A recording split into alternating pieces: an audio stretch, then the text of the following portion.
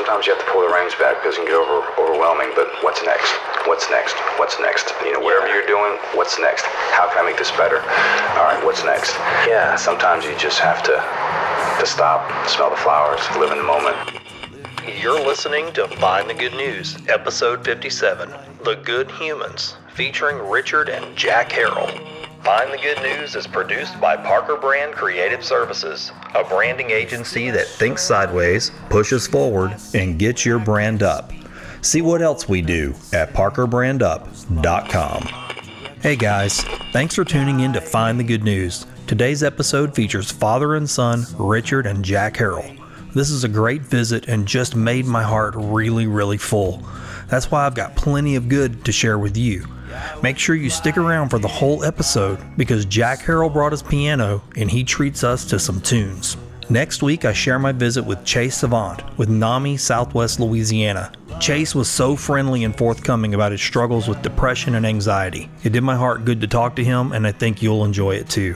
The week after that is episode 59, and that's going to be a special anniversary mixtape episode.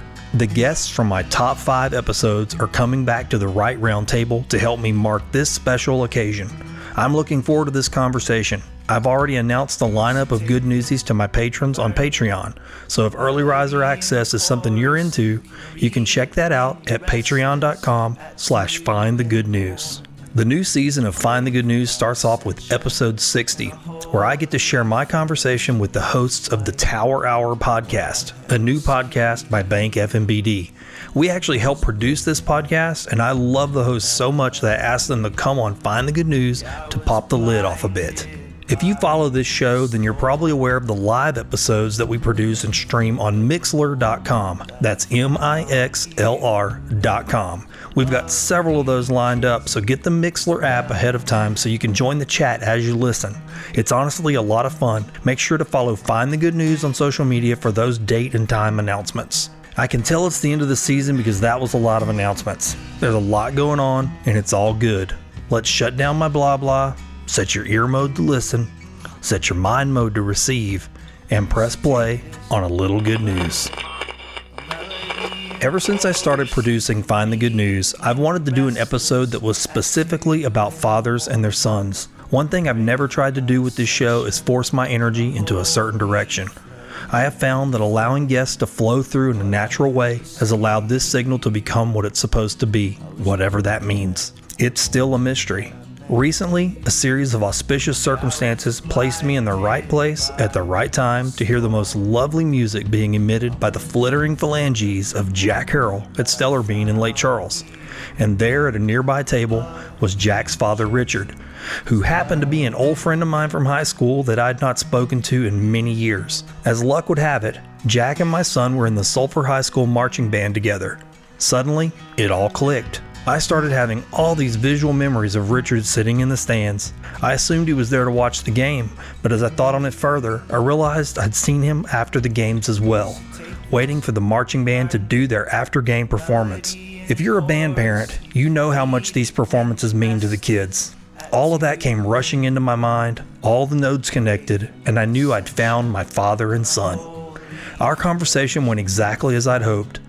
We talked about love, the challenges of raising a good human being in this world, and the way a relationship between a parent and child evolves over time. Richard and Jack were literally as far apart as two terrestrial beings could be, and somehow they ended up together in this relationship that continues to unfold in new ways every single day. I learned that relationships are going to change, especially those between a parent and their child. But change doesn't mean it has to grow cold. What I learned is that love makes you willing to be there when the change occurs, and it prepares you to bend when the flux occurs. Jack may be the one who plays the piano, but it's their relationship that helped give birth to the music. If you're a parent or considering becoming one, listen to this father and son visit and share with me. And make sure you stick around, because Jack brought his piano to the Good News studio, and that means you're in store for a musical treat. Wake up, it's morning. You're dreaming up a story. I can hear the way it's going, 'cause you're laughing in your sleep on the path to your deliverance. and a holy wall of light pouring through your window. Old news, bad news, fake news. Sometimes you just want to shut it all down and get no news at all. With Find the Good News, I aim to change that by focusing on good people doing good work. I visit with artists, educators, civic and spiritual leaders, musicians, business owners, students, volunteers, and everyday citizens who are using their creativity, resources, and talents to bring hope and happiness to their corner of the world. In each episode, I dig into the hearts and minds of my extraordinary guests. We have street-level conversations about relatable things going on in their lives. Discover the critical life experiences that shape them, the perspectives that drive them, and the fundamental beliefs that are anchoring them to a path of goodness.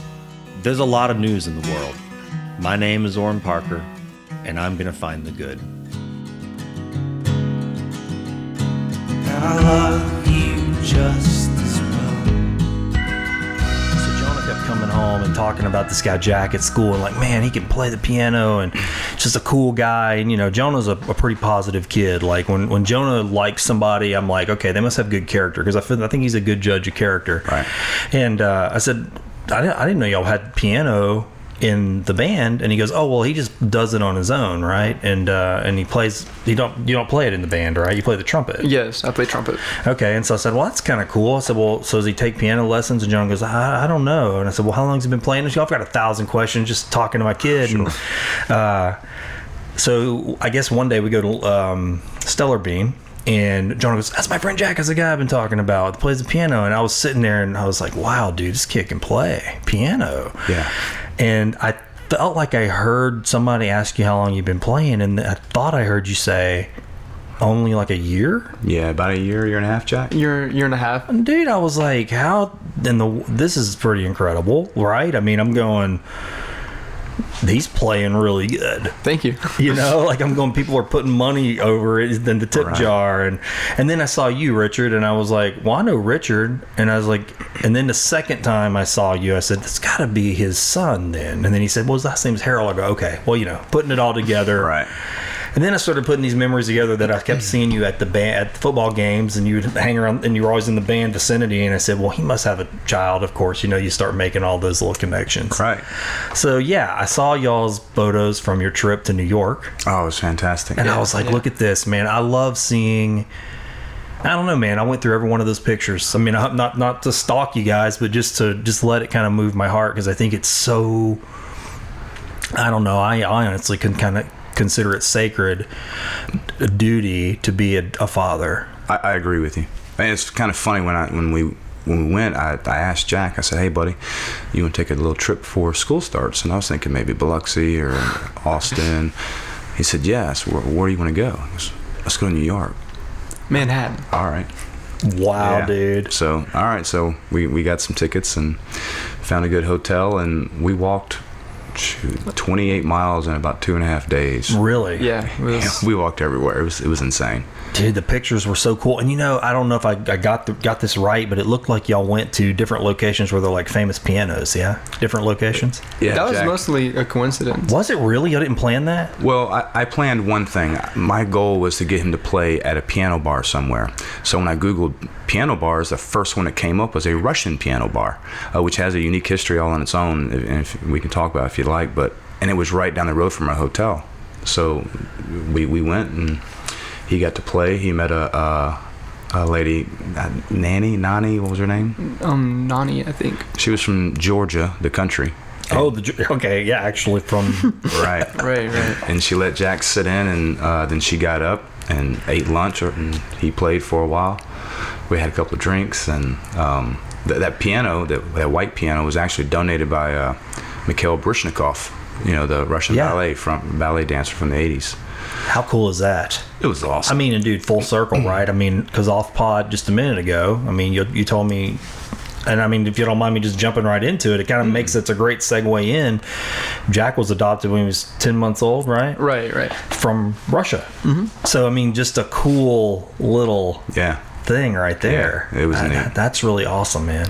So then the rest of that trip, I mean, you guys went. It looked like you had different pianos that you saw, like famous ones. Like one I saw, like Paul McCartney or somebody. Right. Billy Joel. And Billy Joel. It was just on like a hole-in-the-wall music shop, and I asked to play the piano, and then they told me the history while I was playing it, and then it like freaked me out before I played it because, you know, it's a lot of pressure. Yeah, I can only imagine. That piano used to be in a bar called the Langley, and both of those gentlemen had performed there, and that was the piano they played, and that was in this hole-in-the-wall music shop. That was pretty neat. That's really awesome, man. So I told y'all before we got recording that this show, I just felt like y'all were great to have on because I've been wanting to do something about fathers and sons. You know, I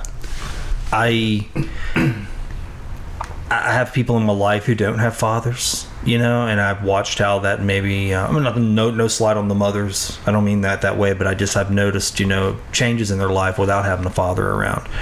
And I just sometimes sit and meditate on the value of having a good, healthy father, you know, that actually is present in your life and that actually just supports you, doesn't want you to be them, but really just wants to be there as a foundation for you and a source of inspiration, wisdom, just consolation, all those things. And I just sense that from what's going on with you guys. I could be wrong, but I just sense that. So tell me about that, Jack. I mean, you jumped in there. Well, good is an understatement for my dad, because I didn't realize until, as much as I should have, until they got divorced a couple years ago, how much he really is there for me. And it's just, sometimes I have to like sit back and take it in, because I forget sometimes, because I have a busy schedule sometimes, sure. You know, and I don't make it over as much as I want to, as I used to, because, you know, we were in the same house. Oh, right. But whenever I do realize how great of a father he is, thank you, buddy. It's enough of a reminder to, you know, get in my car, drive over the bridge, go to his house. One time I brought the football so we could just toss the ball, and then like we went to Pujo's Cafe. Yeah. And then we just walked the streets for a couple hours. How awesome is that? It was one of the best evenings I've had in the last year or two. I mean, it was really nice. We hadn't thrown the football in a while, and we probably stayed in the backyard for 30 or 40 minutes, and then he had just started playing piano at all these different businesses in Lake Charles, so I suggested we go out and look for some new locations to play. So we drove around, and it was the first time I think Jack had really driven me, because he had just gotten a vehicle, just got his license, so that was a cool experience. And like I said, we went and had dinner, and a good, probably one of the most adult conversations we've ever had over dinner at Pujo. And like you said, we walked around downtown for a while, and the conversation just kept going. We were going home. We ended up driving for another 30 or 40 minutes just talking. So it was probably, like I said, one of the most adult conversations, certainly one of the most meaningful conversations we had in a while, or evenings. You know, man, I mean, I can't just pass this by listening to y'all say that. I mean, I think about, you know, I've known you since we were in high school together. You graduated. Right. We were talking about that outside, you know. And it kind of hits me sometimes when I talk to people from high school, and you go, okay, especially when I haven't talked to them in a long time. And now I'm sitting here, you know, we were that age, Jack's age. Sure. And the last time we really knew each other. Yeah, that's right. And so you go, so now I'm sitting across the table from you, and your son is here, and you're having that, you know, these mature conversations with your son. And I don't know, there's just something fascinating about that to me. I think we can let that pass us by, how awesome that is sometimes, and just go, life just goes on and we just keep on trucking. But to really sit and think about the cycle of things. I think it's really a good, probably a standard to life. To get a little philosophical on you for a second. Before we had Jack, you know, you hear a lot of people talk about legacy. Yeah. And like most people, I always thought my legacy would be what I accomplished in life, you know, professionally and personally and all that good stuff. But then as I got to know Jack and he got older, and I understood the true benefits and trials of fatherhood, my definition of legacy started to change. You know, because after you die, people are going to forget what position you held, or what kind of car you had, or what kind of where you lived, or maybe even some involvements that you had in certain programs. But the one thing that doesn't die is the morals and the values, the core values that you instill in your child. And then, if he should or she should grow up and have a kid, then some of that's going to go into the next generation, and so forth and so forth. So that has been my definition of a legacy for the past 17 years. Do you ever feel that, Jack? Like, do you ever feel that kind of the gravity of that kind of responsibility? And I don't mean that as a scary question, but like, do you ever just sit back and go, I see these things that have been passed on to me, and you kind of cherish them and go, I need to identify them and sort of hone them and let them flourish in me so I can pass on even better versions of that to the people in my life?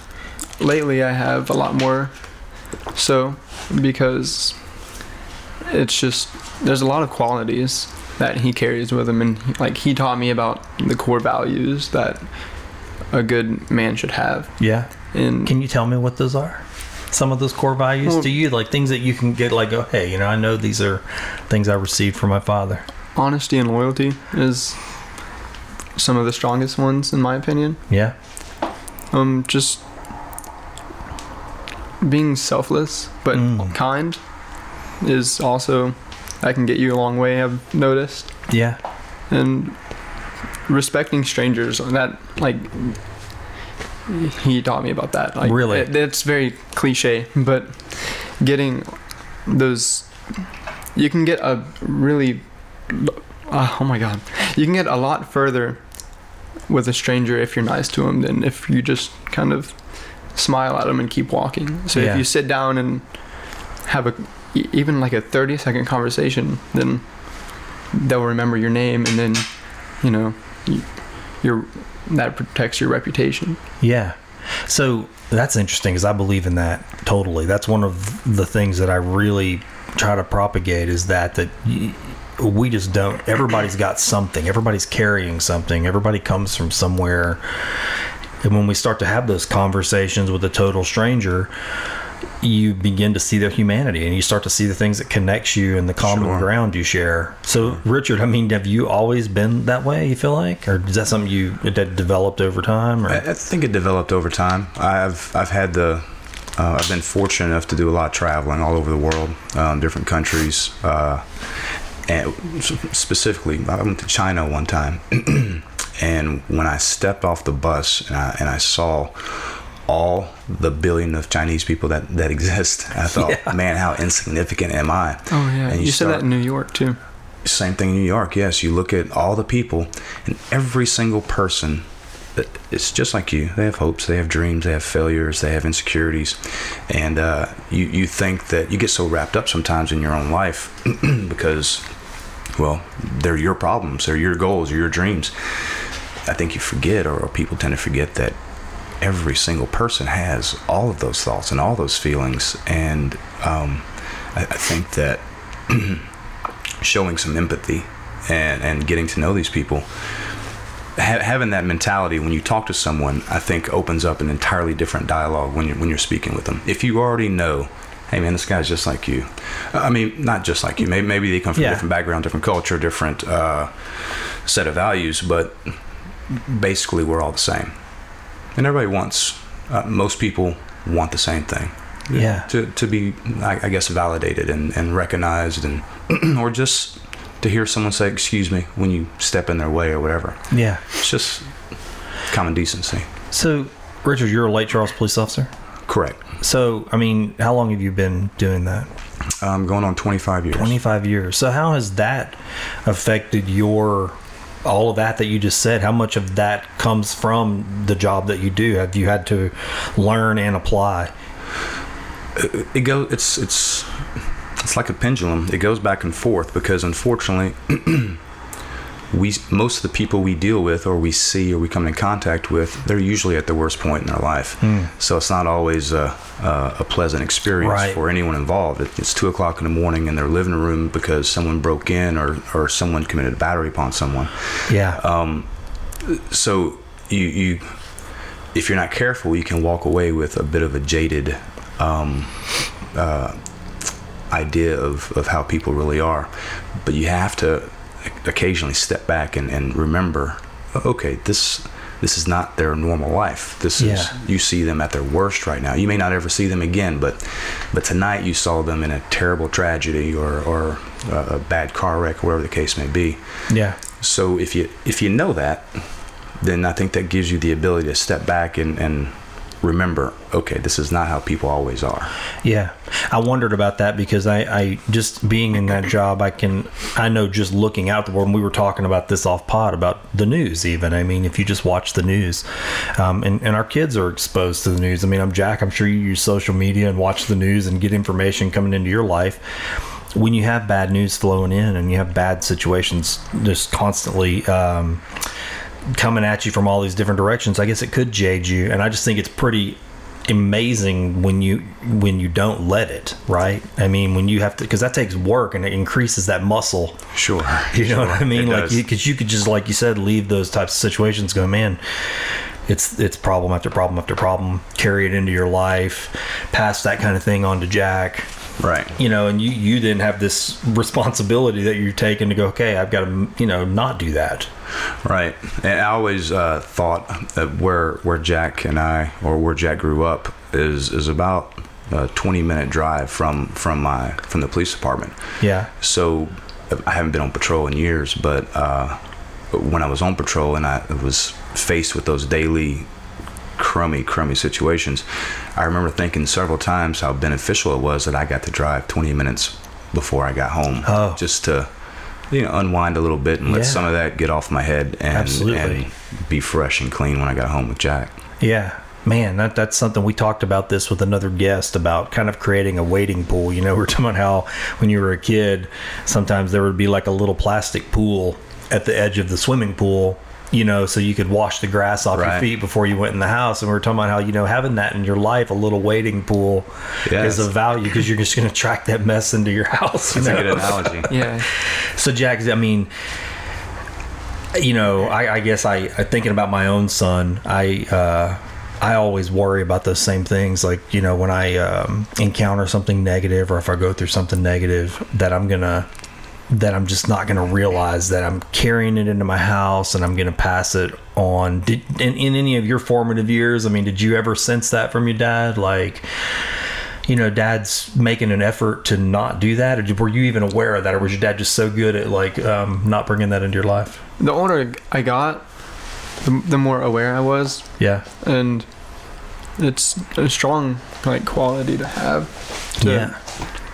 to put you before all of the crummy situations that he encountered 20 minutes before he walked through the door, to separate that and really control his attitude for the environment. It's hard.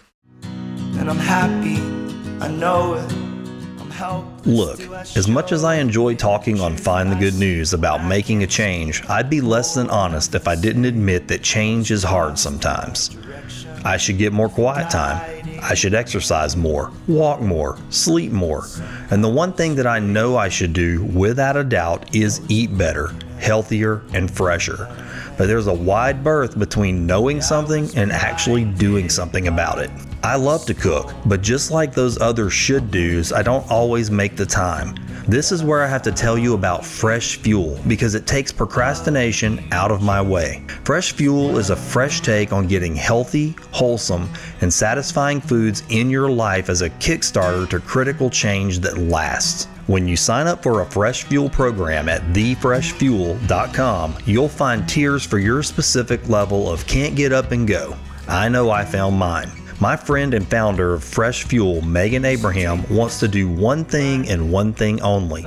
She wants you and your family to eat healthier, delicious, home-cooked meals. That's it. With Fresh Fuel, Megan has taken all of the I can't do it out of putting better meals in front of the people you care about. And she's quick to remind that one of those people should include you. Go to thefreshfuel.com and choose the program that's right for you. Megan provides you with the recipes, supply lists, links, videos, goals, and very important here, access to the Fresh Fuel Facebook group, where you can connect with other Fresh Fuelers, real people just like you and me, making the same journey. What I love most about meal prepping with Fresh Fuel is that you don't have to do it alone. Megan is right there with you every step of the way, making the same changes you are. Fresh Fuel isn't a diet. It's a life change for those of us that just have trouble changing. Since I signed up for Fresh Fuel, I'm cooking more, eating better, and honestly, I'm feeling better too. I believe in Fresh Fuel so much that I asked Megan to offer Find the Good News listeners a chance to try it out at a discount. Just go to thefreshfuel.com, select one of Megan's signature programs, Fresh Fuel 28, the 28 Plus, or the 28 Pro plan, and then enter the code Good News to get 10% off your program. That's 10% off a Fresh Fuel signature program by visiting thefreshfuel.com and entering the code Good News. Fresh Fuel has been good news in my life, and I'm betting that thefreshfuel.com will be good news for you too.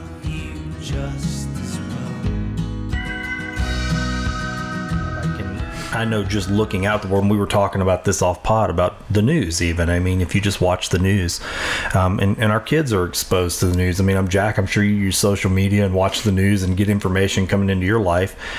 When you have bad news flowing in and you have bad situations just constantly coming at you from all these different directions, I guess it could jade you. And I just think it's pretty amazing when you don't let it, right? I mean, when you have to, because that takes work and it increases that muscle. Sure. You know what I mean? It Like, because you could just, like you said, leave those types of situations, go, man, it's problem after problem after problem, carry it into your life, pass that kind of thing on to Jack. Right. You know, and you then have this responsibility that you're taking to go, okay, I've got to, not do that.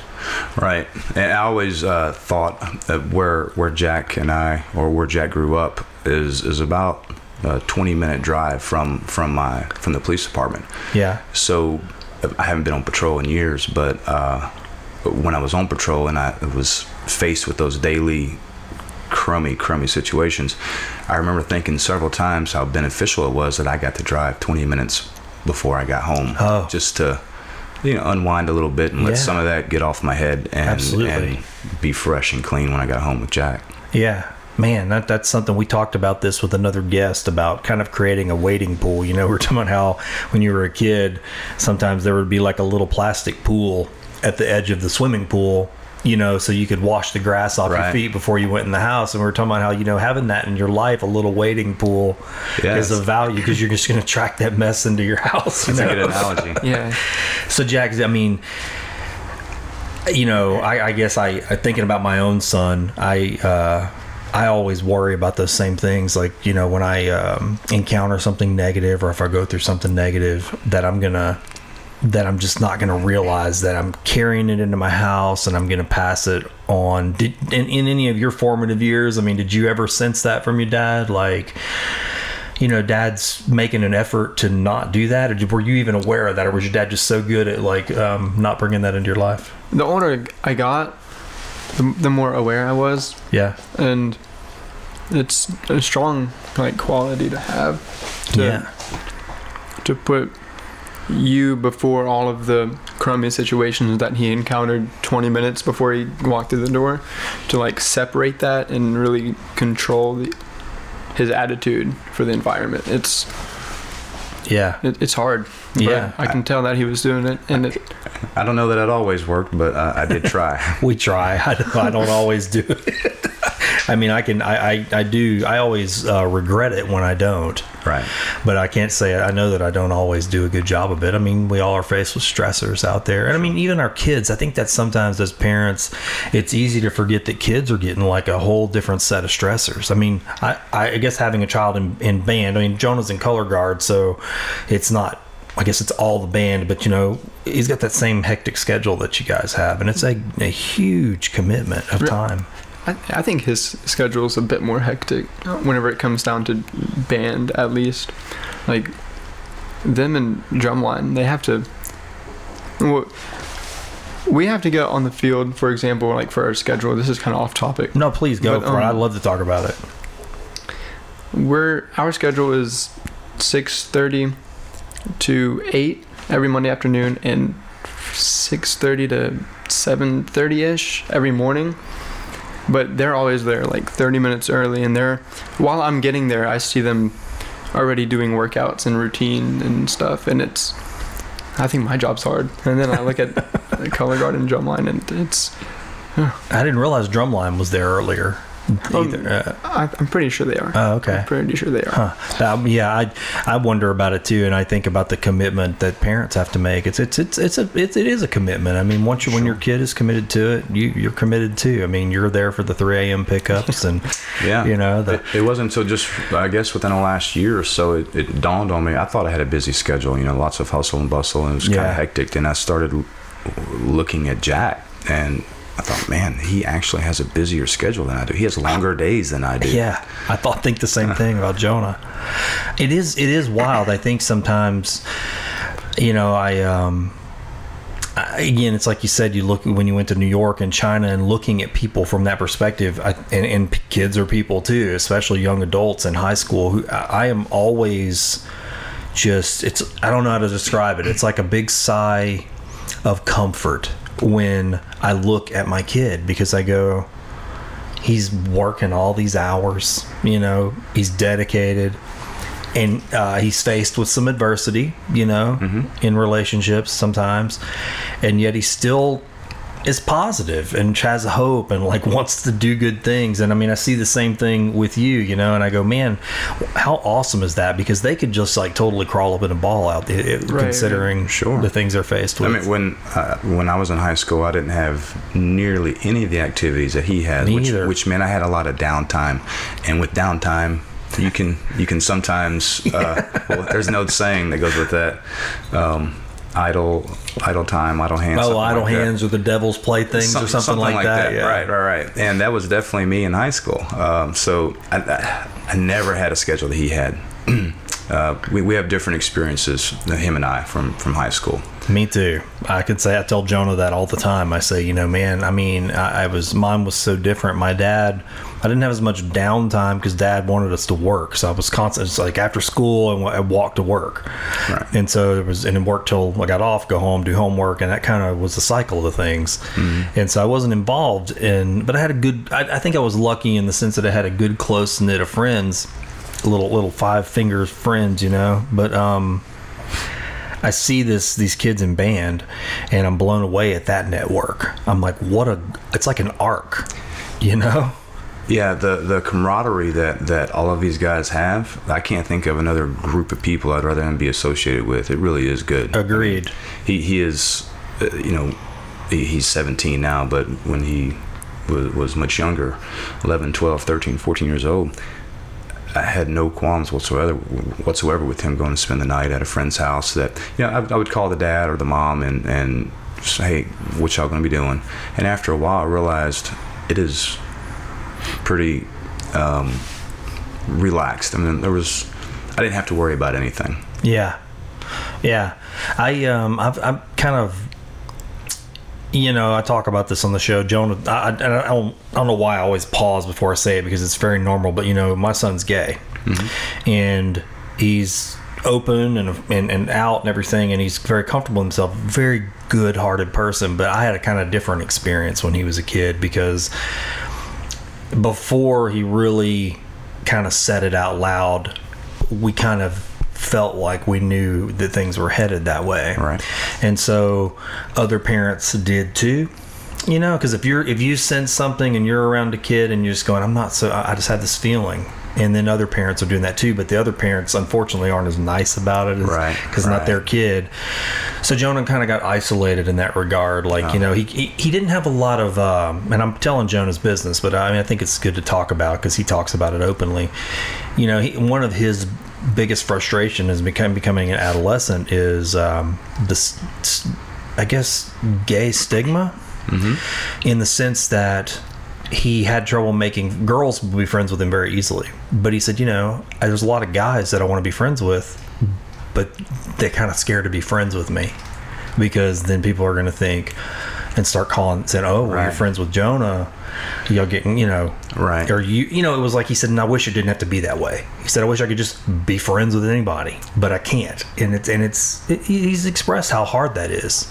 So when he does when his friends, as he got into high school and I started seeing his friends become more diverse, and he started having more, there's just different people in different categories. Right. I was like, okay, this is healthy for him finally. He's finally starting to have these normal, healthy relationships that don't have stigmas attached to him. And people don't treat him, some people still do, but they don't treat him, they treat him like Jonah, not Right. all that stuff, right? It's been a struggle, though. So his junior high years were really pretty tough. I've started talking to him a little more in the past month or two. Yeah. And it's an instant observation that he's one of the most kind, positive souls at Sulphur High School. Really? And it's extremely contagious too. Like,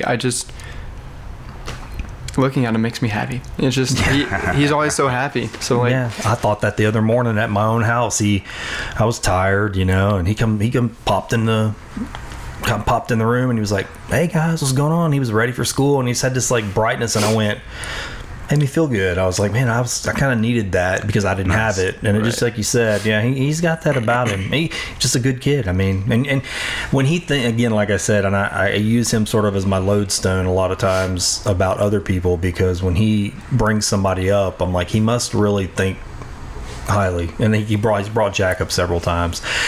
So I want to circle back actually on that, because again, getting back to Jack and the piano and all of that, I'm still kind of blown away that you've only been playing the piano for about a year. Well, I've been messing around for about 2 years, okay, 2.5 years, but I've decided I wanted to like play piano about 1.5 years ago, going on 2 years probably now. Yeah. I don't have a date. I don't know when I started. Yeah, you just remember It's been about that time. So how did that start for you? You already played trumpet. Have you always been musically inclined? I mean, trumpet was my first introduction to music, and I started that 6th grade, like a lot of the people in band do. Yeah. And I realized that I don't have to just play trumpet. Yeah. In fact, no offense to band, but that's probably the least fun instrument that I play. I can't really unwind on trumpet as I would on piano or even drum set, or I'm starting to play guitar. Yeah. I mean, it's the most, down to earth instrument for me, I guess, because sheet music and auditions, and I can, have a place in band due to trumpet. But outside of band, it's a whole different musical, like, position. Yeah, I can see that. I mean, I guess when I watch you play, I watch some of those New York videos, and I've went and watched you at Stellar Bean a few times, and I guess the fluidity of watching you play, the way it just seems to roll right out of you. And I don't know. Even that video, I think I saw the video of you playing with the lady from Georgia. Possibly. You might have videoed it. You were playing with somebody, and I actually had told my wife, I said, I was watching that video a couple of times, and I watched your hands a lot and your body, right? And I'm like, look how fluid this seems to just, like, he gets into it. You can see your spirits, like, in it. But then I was watching her watch you, and that was fascinating, because I was like, look at her watch. You can see, like, on her face, like, these sort of lights popping off. Like, she was going, wow. She was very complimentary. Really? Yeah. Yes, you can play. That's what you could see. Like, wow, this kid can play, man. He's like really rocking this piano right now. I think where Jack has benefited, one, and I realize I'm biased, I'm his dad, but obviously he has some natural talent. But for the last 6 or 7 years, he's learned music theory and learned how to read sheet music, and has messed around with a few different instruments, and he's just constantly around music. Yeah. So for him to pick up the piano, and so like when he plays songs, you'll recognize a song, but he adds his own spin to it every time. He's improvising, and okay, you can tell, and it's good. It's like you flow into these songs one to the other. Right. It was just cool at Stellar Beans. I'm not gonna lie, because I had my back to you, and I didn't know it was you, and I was just going. I was sitting there with my drink, and I would recognize these songs, like you just said, and I'd go, that's cool. Oh, that's this. And I'd look at my wife and go, do you know this song? And then all of a sudden it would shift into this other song. And I was like, wow, who's playing this? He's actually, I want to say I've heard him play a 1960-something classical song and seamlessly move into Dr. Dre. Oh, yeah. It's really kind of neat when he does that. That's cool. And you just teach yourself these songs, or do you find the music and then learn it by looking, or is it like or is there some ear to it that you're just... Well, first I try to do it by ear. Yeah? But if I need help, then I look up like a lead sheet, which is basically, it tells me the key and the chords. Mm-hmm. And then I try to figure it out on my own as much as possible, because then it puts my spin on it a lot easier. Yeah. But so what do you see happening, Jack? I mean, like, what's your so you're go to high school and you're kind of like, okay, I'm in band, and then you start getting interested in piano, and then you find out, obviously now, hey, I can do this. And people, I mean, it's one thing when you know you can do it. It's another thing when and then your parents are telling you can do it, and obviously dad's over here supporting you, going, man, you're really good.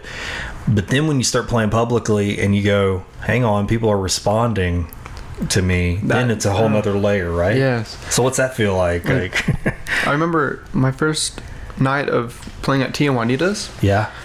I went to the office to get my paycheck, and I asked them, like, hey, what do you think? Do you want me back again? Did you like what you hear? And then they all had such positive things to say, and because I think I'm always going to be self-conscious. I'm always going to be like, modest, but also self-conscious, because there's always somebody somewhere that can do it better than me. Yeah, that's everything we all do. Yeah, there's always somebody that's topping us. Yeah. But it's hearing it from somebody else. It's a great feeling to hear it from my dad and my mom, but a stranger on the street is just, I don't know, it's different. Right. Yeah. Yeah, I can imagine that what that feels like. I've never done anything like that, where it was like just presenting a talent out to the public and just going, hey, here it is. What's it like? I mean, I know that it's comforting. I don't know. I mean, I go listen to some live music. I wouldn't say I go listen to a lot, but when I do listen to live music, I like to be able to just sit and enjoy it and not be kind of overtaken by it, to the sense of like, okay, this is all that I'm here for. Like it's like in these environments you're playing in, like Stellar Bean and Tia Juanita's, they're obviously there to dine, so you don't want to take their dining experience away from them, but you want to enhance it, right? And that's what I kind of might be overthinking it. I don't know. No, you're right. No, that's exactly what you have to read the room about. You really have to like sit back. Sometimes I let my fingers go for a little bit, and I try to really read the room to see if I should either go to like melancholy and infinite sadness, or I should put like a hip hop beat and play some, Still Dre. Yeah. Right. That's actually pretty awesome that you're doing that. I mean, you're 17, right? 17, right. Man. Yes. And so you're acquiring the skill to read the room. And did you do that on your own intuitively? Mm-hmm. Yeah. That's pretty awesome. If, for example, at Stellar Beans, if people are like reading, then I play some elevator jazz or something like that. Yeah. But if people are like laughing, having a good time, then bump it up a little bit. Yeah. That's pretty cool, man, because I guess I perceived it for sure. I mean, you definitely had that vibe. I mean, it was like, hey, this feels like an enhancement to just being here. You're not the first person that said that. Braden, that was his... Braden Jenkins, right? Oh, Braylon Jenkins. Braylon, yeah. I'm sorry, Braylon. Yeah. He had reached out to Chelsea, the owner of Stellar Beans, and sent her a message saying that how pleasurable the experience was when he went there, because it wasn't overbearing. It was exactly what he wanted to hear. And he could just, it enhanced his experience there. He wasn't there to see a concert. He was there to drink coffee and relax in the morning, and then you had this to the music to enhance it. Yeah, I mean, it makes you want to stay in the place longer. I will say that. I mean, yeah, for sure. I mean, that's no doubt. I mean, I actually, you were playing again. Facebook events and things like that are a lot of the ways I find out about things. And there was one day I was like, oh, hey, Jonah, Jack's playing. I was like, you want to go to Stellar Bean and grab a drink? And that was literally the way that went. It wasn't, I mean, this is no slight to Stellar Bean. We go there a lot too. Right. But it was the way, what did I say? I said, hey, Jack's playing. Do you want to go to Stellar Bean? Oh, right? So that means that, that's nice. You become the draw. Like, hey, we're going to dinner tonight. Well, Jack's playing at Tia Juanita's. Well, let's go there. You see what I'm saying? It's not just, hey, they got good fish tacos. It's like, hey, Jack's there, so let's go have our meal there. That's kind of a cool thing. That's awesome. It's a great reminder, really. Yeah. I do see other people reaching out to you now, too, like to kind of play at other venues, yeah? All right. So a couple days ago, I didn't even tell you about this, but last Thursday, when I left Tia Juanita's, right, I was bringing my piano back to my car, and I passed Luna's. And I backed up a little bit, and then I went back into Luna's, and I asked about playing there. Yeah. And then the host, Isaac, said, message, blah, blah, blah. I think his name, Dave? Dave? Yeah. Dave. And I messaged him, and his response, it was like, actually, I've been looking forward to talking to you. How cool is that, dude? Just that sentence, it really lifted my hopes. Yeah. Really? Right. That's cool. So that means that other people are going, hey, who is that? I mean, I gotta say, I mean, this is again my own perception. I can't speak for anybody else, but I know just the way I consume things and information and music and what have you. It's a whole mixture of things. It's like, do I know the person? Do I like the person? Do I like the music? Do I like the place? I mean, There's all these different things. Is the timing right? And it seems like you're hitting a lot of those little categories for a bunch of different folks. Thank you. Yeah, that's awesome, man.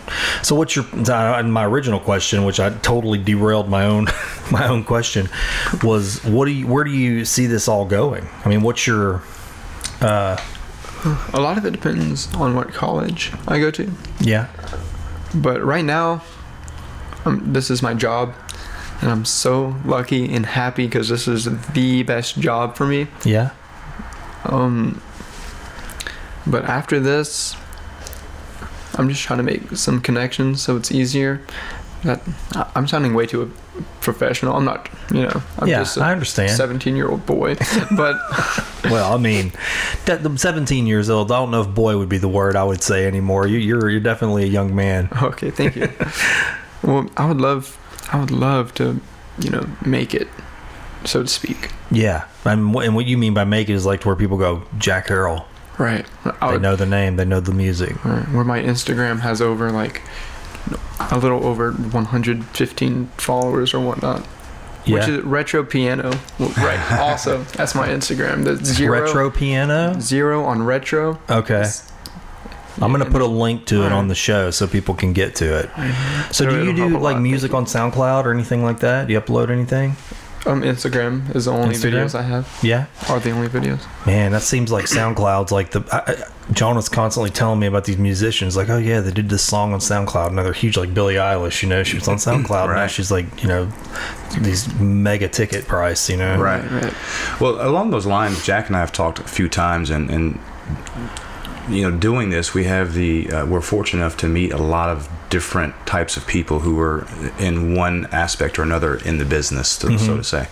And we've gotten some good advice, and one of those pieces of advice was, when he goes to school for music, that it doesn't have to be focused solely on performing. We've been talking about getting a degree, not we, Jack, obviously, getting a degree that will encompass the production of music, the things that happen behind the scenes. Yeah. So just in case that's something that interests him in the future, he has another avenue that he can fall back on. It doesn't have to be just performing. Yeah. But at the same time, he keeps his feet firmly planted in the business. I think that's smart, man. I mean, being a producer of things, I've even kind of taken that role even with our businesses, going, hey, I can, instead of making content just for advertising. I can actually help other people produce content, like I think that's important to do. And I mean, there is that trend in the world. I hear so many people now who say, you know what, do your own make your own content, make sure you have it set to where you can produce your own work and put it out there, and then you're really not at the mercy of the producers anymore, right? Which, I mean, granted, that's a big help. You get there, but to be able to have that working knowledge, I think that's definitely wise. So do you have interest in that? Is that something you're very interested in too, and like being a producer, like helping? Oh yeah, I'd love to help as many people as possible if they want to do anything with music. Like on my card, I have tutor. Oh yeah. He has business cards now. Yeah, that's wild, man. 17, got his own business cards. Yeah, that is wild. So you do tutoring? Yeah, piano. I'm open to it. Yeah. Have you done it? Have you taught it? Because I know my little boy. I haven't officially. No. Evan, that's my youngest. I don't know if you were there that day, I think, but I don't know if you saw him. But I'd never seen Evan do that before. He walked over to Jack's, where Jack was playing at Stellar, and he just. I mean, I almost felt like he was. I love that feeling. Really, I thought he was bothering you at first. No. He's like getting really close to him, and he just kept getting closer and closer, and he was just watching him like. And then I said he's gonna stay there the whole time. He stood there the whole time you played, man. I mean, and watched your hands. It's such a great, just nice feeling. Yeah. Sometimes I play and there's kids that like dance, like 2-3-year-old kids that like dance. I saw a 3-year-old 4-year-old boy dance with his mom while I was playing, and to have that effect on another relationship where that can happen, it's unreal. So what does that feel like, Jack? I mean, you're kind of getting into some really, which I love that territory. You're getting into like that. And it's one of my questions. I call it like either the Zen of a thing or like the Tao of a thing, where you start, and we've all experienced it, where you start doing something and you just get lost in it, and all of a sudden it's like you don't even feel like you're even in it anymore, and it's just happening. Do you ever get in that like that high? Yes, it's like my second wind. Yeah. Like my mind goes blank sometimes, and it's different for every gig. Yeah. But for example, the one with the like the son and the mom that were dancing, I tried to like line up every note with one of his his little dance moves or something. Oh man. And I'm happy, I know it. I'm helped. Do you ever hear a good song on the radio that just moves you? Maybe it stirs your heart, but then it starts to move your body too? Do people around you say things like, "You've got rhythm," or "Where do you get your energy?" Well, I've got a secret for you. That might be your dance coming out, and the Whistle Stop Dance Sport might be just the job your dance is looking for. I know your first thought, but I don't have any dance experience. That's one of the good things about this opportunity.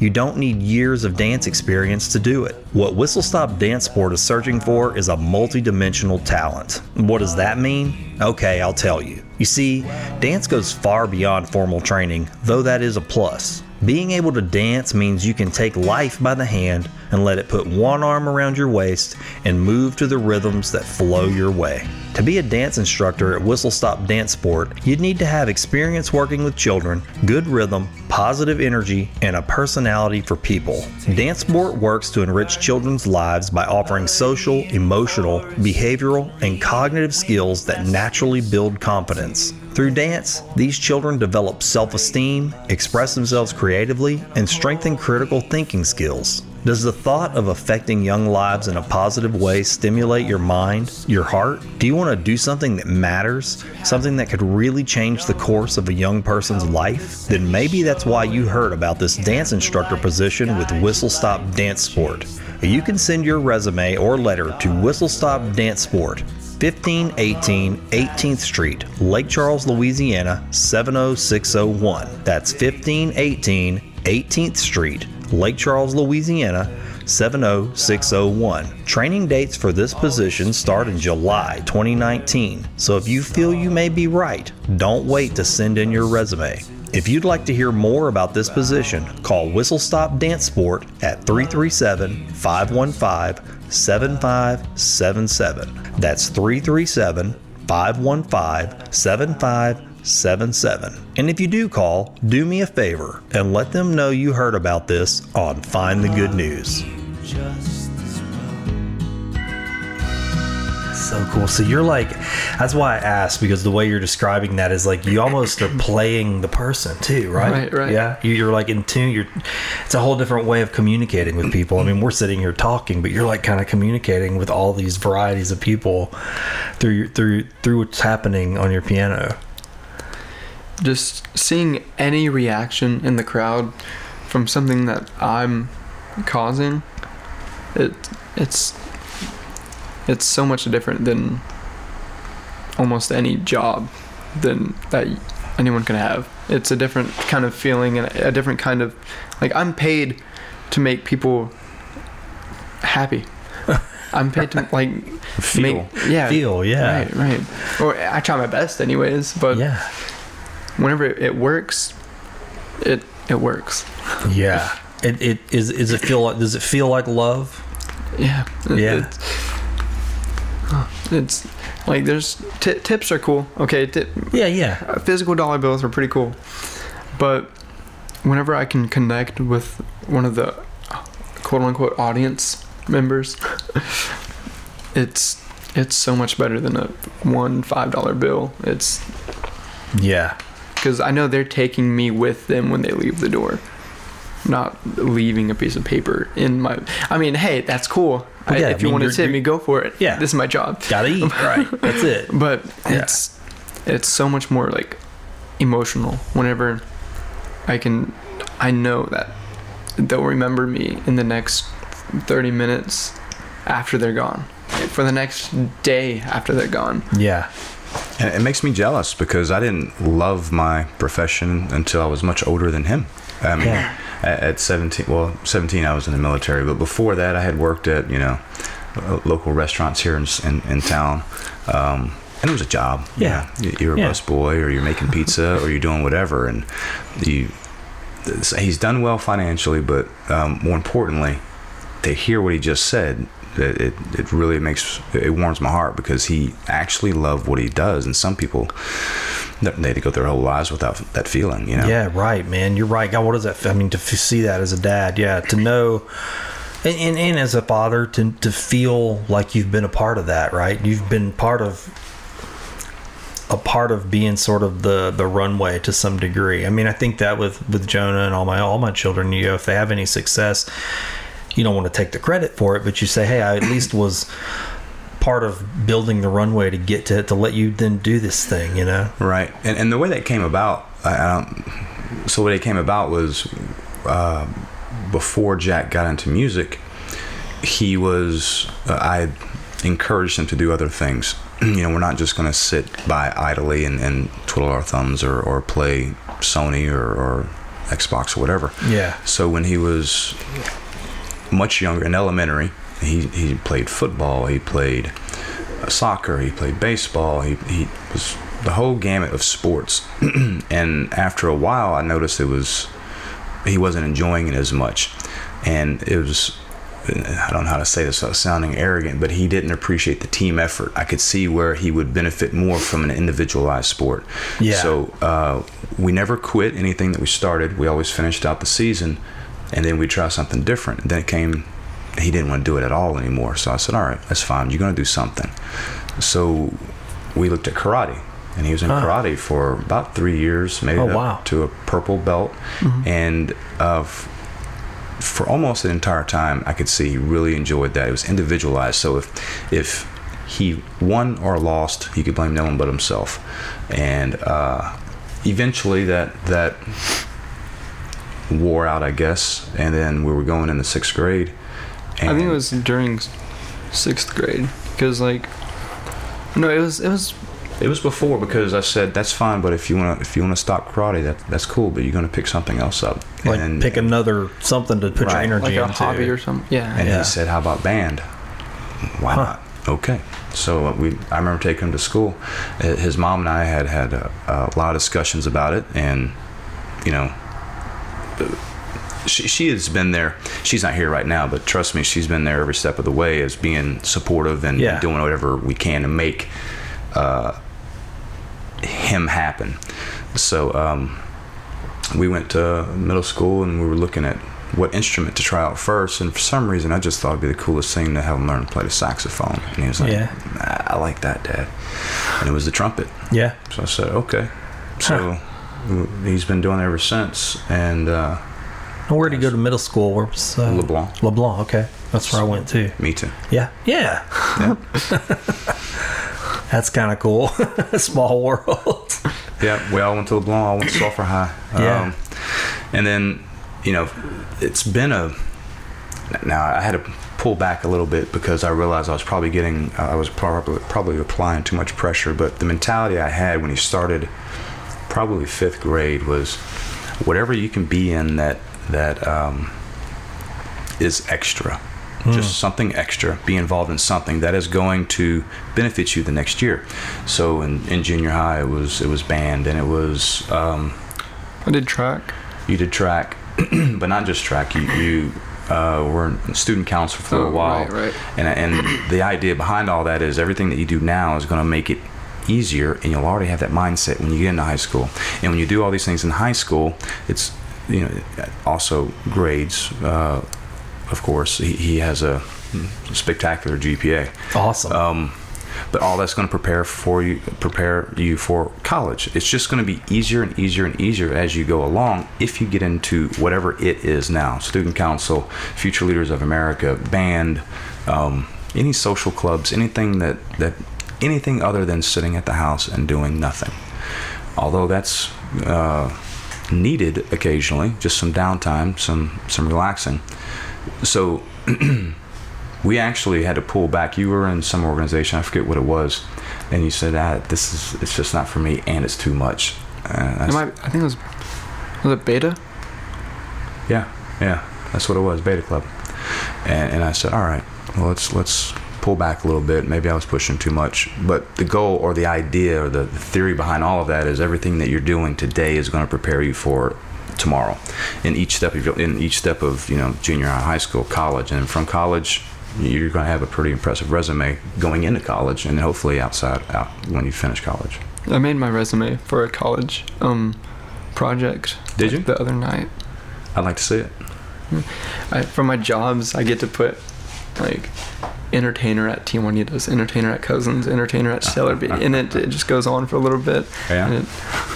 It's kind of funny. It's interesting. I mean, what you just described, I mean, it creates this experience for him to always be thinking about, hey, what can I do extra, right? I mean, in general, and you now becoming a man and getting these gigs. As you take each gig, I'm sure you're thinking like, okay, I got this gig, now what can I do extra? How can I enhance this experience? And one thing, it gets, like you said, it builds to the next thing. It does. And of course I'm not musically inclined like him, but that's always been my mindset is, and it's not always a good thing. Sometimes you have to pull the reins back because it can get overwhelming. But what's next? What's next? What's next? Whatever you're doing, what's next? How can I make this better? All right, what's next? Yeah. And sometimes you just have to stop, smell the flowers, live in the moment. Yeah. And relax a little bit. And I've had to remind myself of that when raising Jack. Yeah. I can see that. I'm guilty of the same thing because you start to see a little bit of start to see people turning the lights on for you. Like even with Jack, I'm sure you see that. Like that's that positive response. You start going, hey, people are lighting up. Right. People are responding. There, you can get overzealous and do too much too fast and go, I'm going to just go all in 100%, and then before long you look back and you're like, oh, I don't have any downtime anymore. I have no peace, and you don't enjoy the experience. Yeah, you're so busy thinking what's next and just being busy that you don't enjoy the experience. So somewhere there's a happy medium, and I think he is on the path right now of finding that happy medium. Yeah, it took me 46 years to do it, but I'm getting there. Yeah, I think I'm kind of past that happy medium. Yeah, I remember after my very, very, very first gig, I told my dad that I would be doing the same thing on my piano bench in a bar as I would on my couch at my house.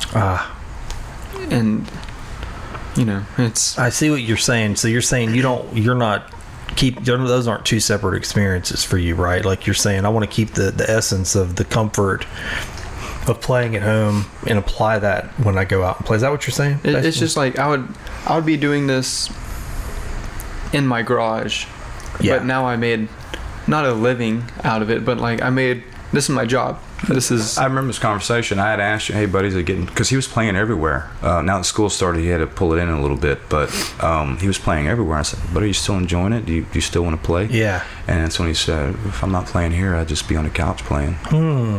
Yeah. Well, and I mean, I'm assuming, and you haven't set it up yet, but you're going to play for us today, and you brought your gear in. I mean, is that essentially your gear that you have to bring? Is your piano, right? Mm-hmm. Yeah. I stopped bringing my bench. I just use chairs at the restaurant. Whatever's now. there. Yeah. Yeah. So it takes like 5 minutes to set up, and then I can just vibe out for a couple hours, and then it feels like 5 minutes has passed, and then I finish the night, and then I go home with a huge smile on my face, listening to some music, go Money to bed, in your pocket. Yeah, right. Yeah, all the things. Yeah, that's clean and simple, man. I mean, there's so many worse things you could be doing with yourself, honestly. Right. It surprises me all the time. Just for example, his now I like to think I have a little bit to do with this, and his mom, his musical taste. It ranges from big band live orchestras from the 60s to Nirvana to Journey to like my band director, I call him Mr. Mac. Yeah, Mr. Mac. Right. Yeah. And he describes me as like, that's his first description. It's just my music taste. Like I'm not trying to be like, but he said it's anything from the Doobie Brothers to like Metallica to Wynton Marsalis, which is a trumpeter, and it's very broad and diverse. Right. Then you don't just have like one. I like this, and that's it. That's my category. And I didn't know he described me to my math teacher, which I did. The first day of school happened a couple of days ago, right? And I was in class, and I zoned out for like 20 seconds, and then he looked me dead in the eyes, and he was like, well, how do you doing in Russia? And I've never talked to him before. I was really confused. So apparently, I don't know, he was talking about like Fahrenheit or Celsius, and then I asked him about it after class, and he said, Jack, I know a lot more about you than a lot of the teachers. And I felt kind of weird about that, but it was a good thing. His name is Mr. Prejean. He actually came to Team Juanitas the other day to watch me. Oh, wow. He plays in the GTOs. Oh, really? Right. Okay. He had like 50 something gigs last year in bands, because he plays trumpet. Oh, really? Mm-hmm. It's phenomenal. That support from educators, how important is that to you? Like having teachers respond like that, I mean, and pay attention. I think it's high value, man. Absolutely. One of the things that some of his teachers, I don't remember his name, I'm sorry, but he was one of the things that we do. I have 3 guys from work and Jack is friends with all of them, and I consider my best friends. For the last several years, we travel a lot to go to concerts, rock shows, music festivals. We've driven to Florida. We're driving to Louisville, Kentucky next month. We go to Austin, Houston. Jack can't make Kentucky, sorry. Honor band audition. Honor band auditions, okay. Yeah. But so he's included in all of those activities. And he sees some things, he hears some things, smells some things, all sorts of things. But it's an introduction into what real life is. It's not this protected behind your house walls or the school walls. It's what is out there. And so I got off track. One of his teachers made note of him and kind of talked to him about for the next couple of years. It was his reputation because was it a Guns N' Roses concert we went to, or Metallica? Oh, you're talking about Mr. Taylor. Mr. Taylor, that's it. Yeah, it's my best friend's dad, actually. Oh, okay. Well, I was late for my very first day of band camp as a freshman because I was leaving a Guns N' Roses concert. And that's how Mr. Taylor knows me now. Oh, that was the first contact. Right. Yeah, okay. It's amazing because now, a few weeks back before his son Caleb left for LSU, I just drive to his house almost daily, well maybe weekly, and he was just my physical science teacher that I saw every day 7th hour, but now I'm having steak with him and swimming with him in this pool. That's because wild. That was off topic, but no, it's not. I mean, it just shows the value of I think of a relationship and of paying attention. I mean, when a teacher or an educator of any kind says, "Hey, I see something in you, kid," I mean, I'm paying attention, and it does. It motivates a kid. I mean, It really does. I love that. I mean, I won't say that it happens a lot. It's just when it does. I got a letter from Jonah's chemistry teacher yesterday, an email. I say a letter. I mean, it was an email, but it was a nice lengthy email. And I was like, this is weird. Came out of nowhere. And he was like, hey, this is Mr. Such and Such, your son's chemistry teacher. I just want to let you know he's a joy to have in my class. He's always positive, and he really tries really hard. And when he has questions, he asks me. And I just want you to know that there's just something special about him, and I'm enjoying having him. And it was just sort of this overview. Awesome. And I thought, was there more to this? What is this? Where's the but or the whatever? Yeah. What is this for? Because everybody it's quick to complain, but to be proactive and actually go out there and make some people known. Make compliments known. Nothing impressed me more than when someone I didn't know walked up to me and told me how respectful my son was. How awesome is that? Yeah. I once had the ambassador of a nation tell me, so this is a cute little story. So I told you we've done a lot of traveling, right? Well, his mom, she's German, and her mom still lives in Germany, and her brother was in the military and stationed mostly in Eastern European countries or Germany most of his career. So we would go to Germany, if not every other year. And one year we went to Stuttgart, I think. And so his uncle, if he's not a general now, he's almost, before he retires, he's a full bird colonel. Most of his career has been spent in intelligence. So his jobs are at the embassies and things like that. And we were all going out for an adult night one night, some German tavern for dinner and some beer or something like that. And Jack was around 6 years old, if I had to guess. Wow. And his cousins, because his uncle also had a couple kids, we brought them over to his friend's house, who happened to be the Danish ambassador to Germany, right? Yeah. So what kind of life am I living here? I mean, we're dropping my son off at an ambassador's house. So we did. We all left, had a good time. Excuse me. And we were gone for maybe 3 or 4 hours. I'm not sure. When we came back, it was dark. It's a beautiful home. It's kind of intimidating. It's probably, if you include it's built on a mountain, and if you include the basement, it's 4 stories. And we all start walking up to the door to get all of our children. And this man, who I hadn't met when we dropped him off, comes outside. And I swear he's probably 6'5", 6'6". He's a tall, lanky man. And I'm sad I don't remember his name, but he looks at me and says, "Are you Jack's father?" Oh man, what happened? What happened? I don't want to get chastised by an ambassador. So I said, "Yes, sir. Jack's mine." And he says, "I just want to tell you, I'm not going to fake the accent. I can't do it, but you can imagine the Danish accent. It was very thick." And says, "I want to tell you what a very respectful young man you have." He said, "Please and thank you and yes, sir, and no, sir." And he listened. He's a good boy.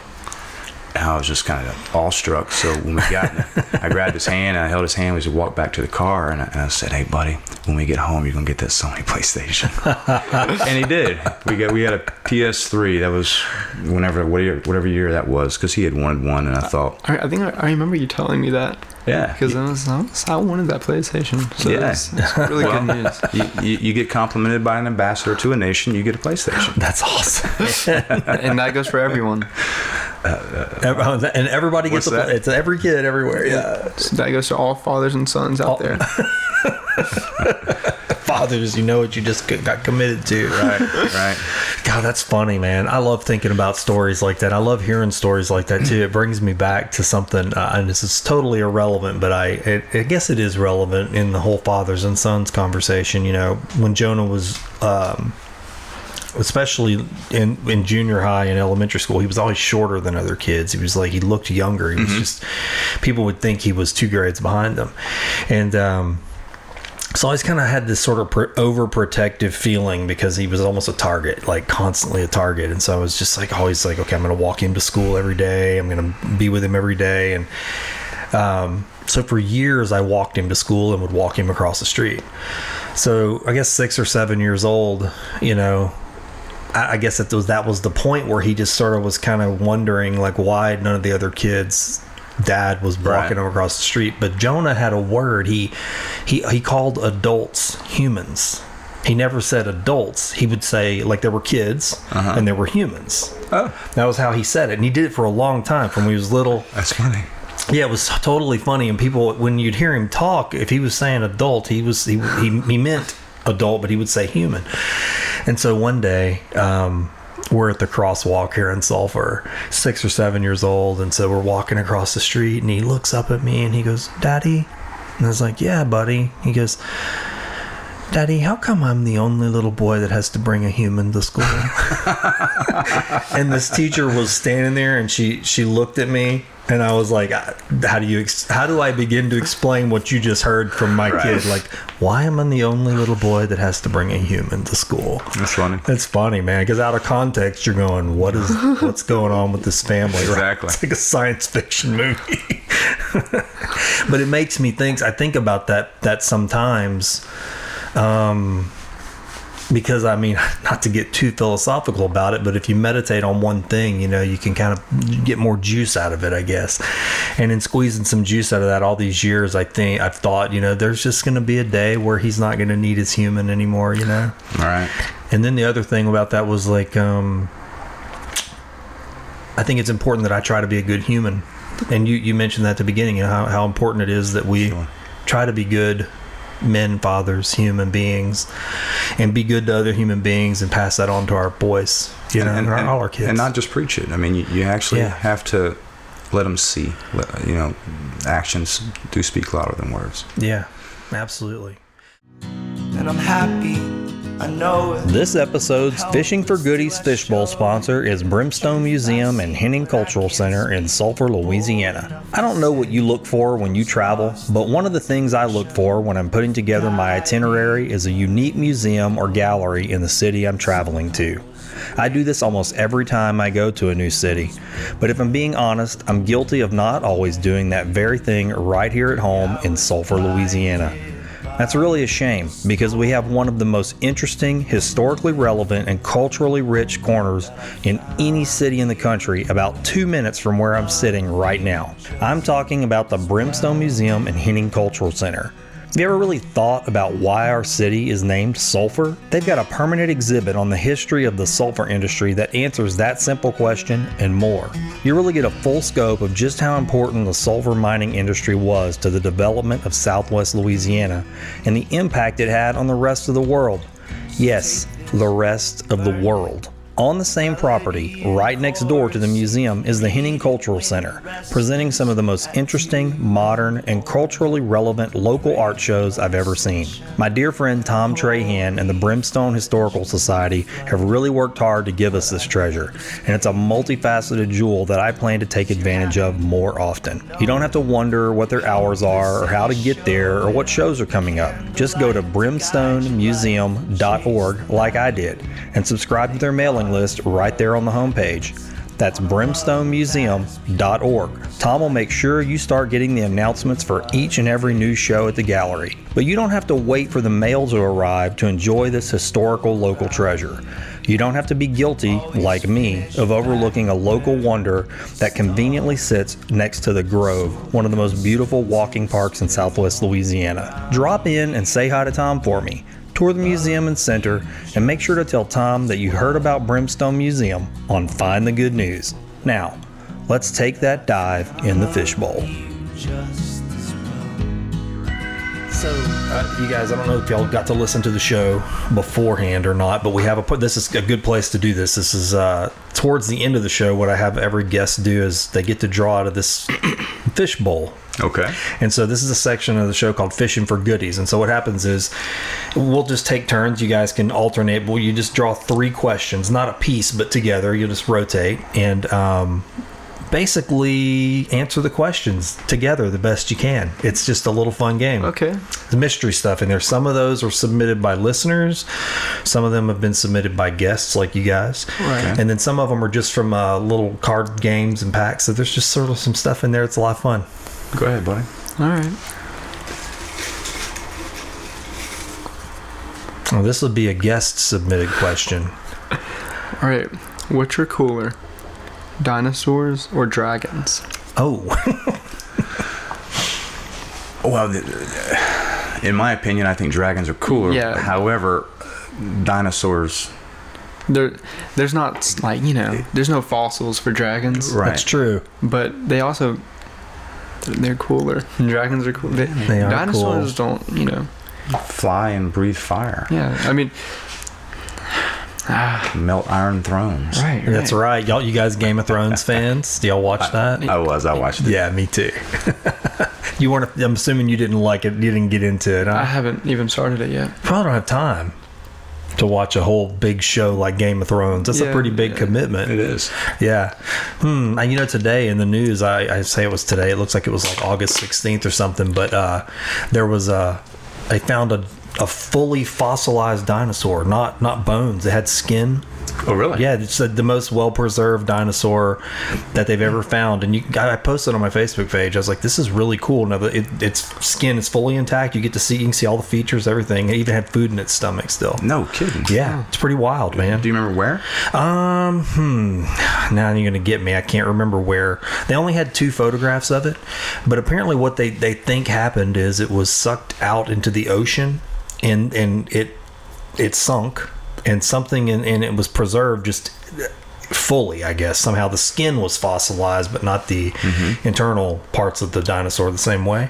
And so, anyway, they're assuming, like, I guess the ocean, sea levels dropped, and then that became land, and then it just somehow got encased. It's basically like a mummy, but it's really not. I mean, I'm not kidding. It's like a fully. You can see the scales, the armor, everything. It's really neat, man. Jeez. So I would have said dragons yesterday, but after seeing that today, I was like, dinosaurs are pretty cool today. All right. That was an interesting question. Nobody's drawn that one before. There's a lot of questions in there, but dragons or dinosaurs. I didn't think that was in there. Well, Dad. All right. What slogan or jingle got stuck in your head forever? Oh boy. Oh. Well. Do you play any of those jingles or anything like that? Jingles aren't as big now as they were. O'Reilly's. Jack and I used to sing that. O'Reilly's. Okay. Yeah. You may not remember that, but we did. That was pretty catchy though. Yeah. That got stuck in my head. See, that's interesting. I just guess, and I don't know this, man. I mean, you're going to have to tell me, but I would think Jonah would probably say this. We were exposed to TV commercials and radio commercials all the time. But y'all's generation's really not. Like, yeah, we have like Netflix and Spotify. Like, yeah, there's no commercials and stuff like that. There's ads, but it's not like a little classic, Yeah, I think it's changed. Like now you hear like these little stingers, like Expedia.com and stuff like that, but it's not like a whole little My Baloney has a first name, none of that stuff, Right. Or was it McDonald's? I just said it a while ago. Where's the beef? No, that's Wendy's. Wendy's? Really? Yeah, Where's the Beef was Wendy's. Oh, I was thinking of Arby's. Okay, that's where we have the meats. Okay, we have the meats. So I hadn't seen that one. That's Arby's. Yeah, little catchy slogans like a McDonald's thing that for me is always like ba-da-ba-ba-ba. Yeah. It's like that's always going to be. I would rather go eat somewhere like that than I wouldn't. Why would you be a fast food and have, no offense to Arby's, but we have the meats does not sound good. Like, Not appetizing to like you, is what it? I think. I'm gonna look it up actually, but Dude, I'm probably gonna laugh about that later. That's the best soundbite of this whole episode. No offense to Arby's, but we have the meats. Doesn't sound. You're right. I mean, it doesn't. I'm double checking to make sure they have. Arby's. Yeah, is yeah. Is that what it is? They have a menu, Yeah, like a item on their menu called Meat Mountain. It looks disgusting. Dude, that actually makes. I do find that very funny. No, you're right. It is. I've not seen that. We don't have an Arby's around here anymore, so I guess we're not exposed to the meat mountain. Good, so they don't want your advertisers or anything. That's pretty funny. I love how those questions can start a conversation. Like, I didn't think that's where we're going to get. I didn't think we were going to get to the meat mountain from, what's your favorite jingle. So that's kind of hard for you to answer then, I guess. A jingle isn't... I don't know. I made up... Well, I had to do something where I had to do a jingle beforehand because I was on piano. And it was just like a snippet from like a jazz audition from a few years ago. But it sounds just like it would be... I might play it or something. Yeah. But it's pretty catchy. I mean, that actually sounds fun. I know that I've been... I was listening to a band years ago. What was that thing they were playing? There was a time where one of the insurance companies had a band that would play on all their commercials, and I can't remember what it was, but there was a song that they always played. And so anyway, I went to see this band. They were playing, like, it was an AC/DC cover band, and they were playing. It was really good, actually. I was like, wow, it sounds like AC/DC. It was really good. But then out of nowhere, they started playing this song. I was like, what is that? And then they started singing the lyric, and I was like, oh, it's that insurance commercial. Remember this. Do you remember that? I do. I just can't put my finger on like what that was, but it was something. It was a band, and they were in every one of these insurance commercials. Now I can't remember. Anyway, it was just cool, and it made me laugh, and I thought that'd be kind of cool. Like if you were playing the piano and you started playing like a jingle or something, and somebody went, "Hey, that's the whatever song," It's kind of. Sometimes he'll I guess to break the monotony or to get people's attention, I'll hear him play the Mario theme song sometimes. Oh, really? Maybe.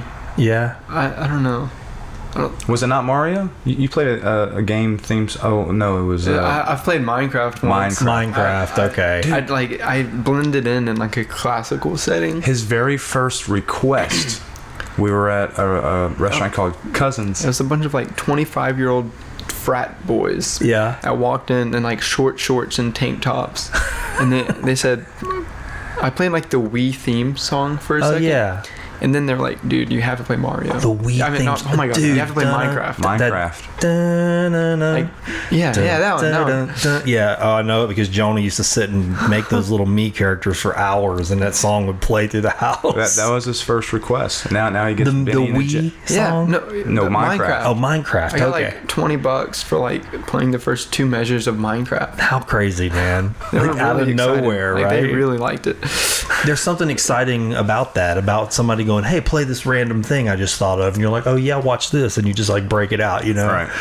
That's probably really cool. Whenever like people request songs, and especially if it's a song that I already know how to play, I like to act oblivious sometimes. So I'm like, I'll see what I can do, I guess.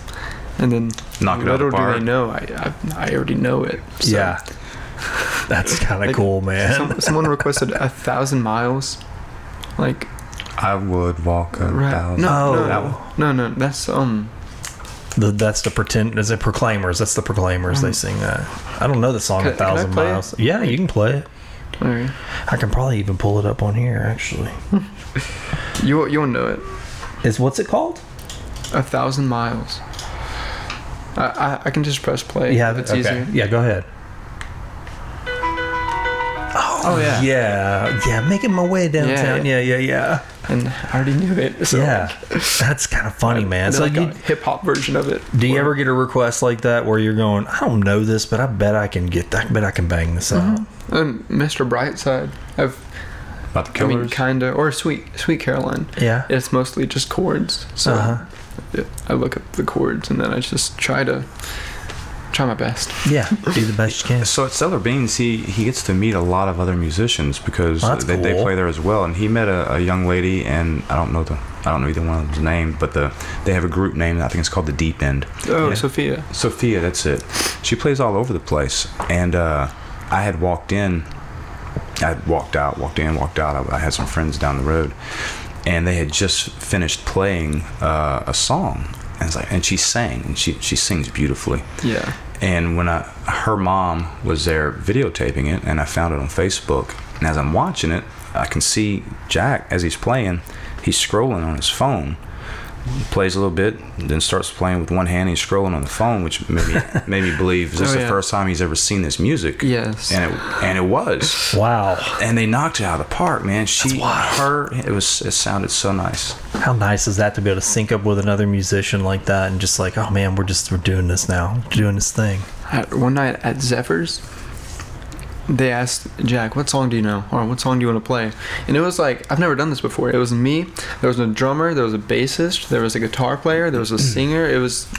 That was cool. It was a full-on band. We ended up playing Dancing in the Moonlight. Oh, really? And it was really fun. That's cool, man. Yeah. That's got to be awesome. What a great, you're having so many good experiences. Right. It was great. It's just going to get better and better, too. You guys actually still have one more question.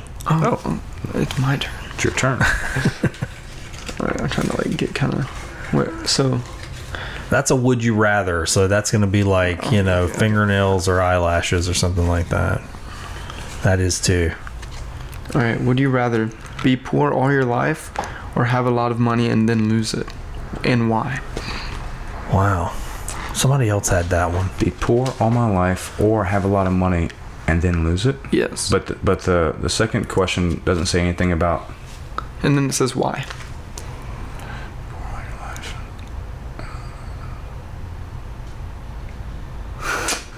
I guess I'm okay with having a lot of money and then losing it. I mean, I wouldn't be okay with losing it, but at least then... Well, yeah, it's kind of the same.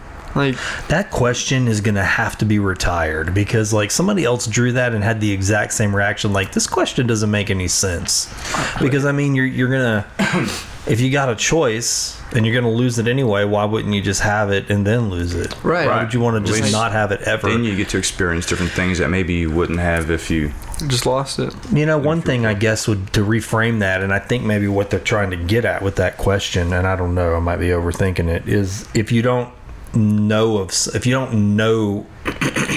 what you're losing, are you missing out, right? Okay, maybe. Like if something, I guess it's kind of like piano. I mean, like if you're going to have these experiences, obviously playing piano your whole life it's going to change your life, right? But let's say something takes it away from you, but and that's going to create, like I would say, probably some kind of despair or sorrow to lose it. Better to love and lost than to never have loved, right? There we go. Poison, man, right? Isn't that Poison? I won't forget you, baby. I think that's the lyric. You a big Poison fan? Yeah? I'm telling you, his musical taste, I'm impressed. If I've done nothing else in life than contribute to his musical repertoire, then that's awesome. I'm good. How cool is that for you, man? I mean, as a dad, and just I can imagine like hearing him playing, and then you're just like, hey, that's this song from my childhood that I just dug so much. Right. Like, sometimes I have certain songs that I like to transition from and to. Yeah. And probably two of my favorites are, I start with Piano Man, and then I end up playing that a little bit through, and then I hold like a low C, which is also the same starting note as Jump by Van Halen. Oh, cool. So like, I mess around with the settings. I put it on like an 80s brass setting, and it always turns heads. That's cool, it gets man. Everyone's attention. I mean, you know how powerful the beginning of Jump is, right? Yeah. That's cool, man. I think you may have played that one time at Stellar Beings. Maybe. I just love the transitions, man. I like it when you're doing that. Like, it's like, oh yeah, I know this one too. That's cool how you went to this to that. And I was sitting there with my wife that whole time, and it's probably annoying because I'm going, you hear what that is? You hear that is? You hear that? No, look, you know what that is? I wish people were more out in the open with that, because Really? I can't tell if people want me to shut up or if people are just not saying anything. Yeah. It's probably just because like my case was in the way and I couldn't see you, but whenever it goes all the way back to getting people to move out of their seats or just nodding their head. Yeah. It's so much. It means so much more than just sitting there. Yeah. And if you do that, you're going there to sit there. You don't know I'm there playing piano, and so it's no offense. Yeah, sure. But I can see that though from your perspective. I mean, I imagine you playing, and then you kick into a certain song that you do know just hits the whole crowd, and all of a sudden you can see it physically react in the. Almost every song I start, once I hit that recognizable point, I always look up. You and know see it's coming, yeah. Like, that's cool. if there's someone that walks in with an 80s like rock shirt, I play 80s rock. Or someone walked in with like Elton John, and I'll play like Tiny Dancer or something. Yeah. And it's most of the songs I play at those times, whether they know it or not, are for people in the crowd. Ah, I see. Okay, this is for them. Yeah, Right. That's cool, man. That's super cool. Well, man, this has been a good conversation, man. Yeah, I've enjoyed it. Yeah, I've enjoyed listening. I probably keep talking to y'all for all day, but we want to have some time for you to play. Okay. Yeah, and you can play whatever you want. So we're just gonna get you set up, and we'll get into that. Sure. Awesome. I'm sorry. No, go ahead. So I wanted to say this a while back, and it's really, really off topic. But I was sitting in class in front of my friend Mason. Yeah. Mason LaFrance, or Yeah. and he's always supported me with piano. Yeah. And like all my friends have, like Jonah has. But he told me, like, man, I wish I could do what you do. And I don't know what happened, but I said something I should have written down, but it was like along the lines of, you have every ability to do what I do. I've just put in the time that you've yet to do, like you've yet to put in. Yeah. And then your message to people is that you should try. Right. Put the energy into it. Yeah. It's hard to say this without sounding like pretentious, but anyone can do what I do. They just haven't put in the time yet. I don't think that sounds pretentious at all, man. I think that's good advice. I mean, if that's what you're telling people, I mean, good for you, because that's to me, that's humility. Telling other people, hey, you can do this. You can do what I do. Right. You put the time into it. You can do it. I think that's just damn good advice, honestly. I mean, I don't know what else to say. There's a lot of people that would just say, hey, more for me. Don't try it. I'll take that time. I'll Right. That's helpful advice, I think that's important, man, to be a helper, to help other people, and help them along their way, especially if you reach a level of success, and you can share some of that with other people. Why not?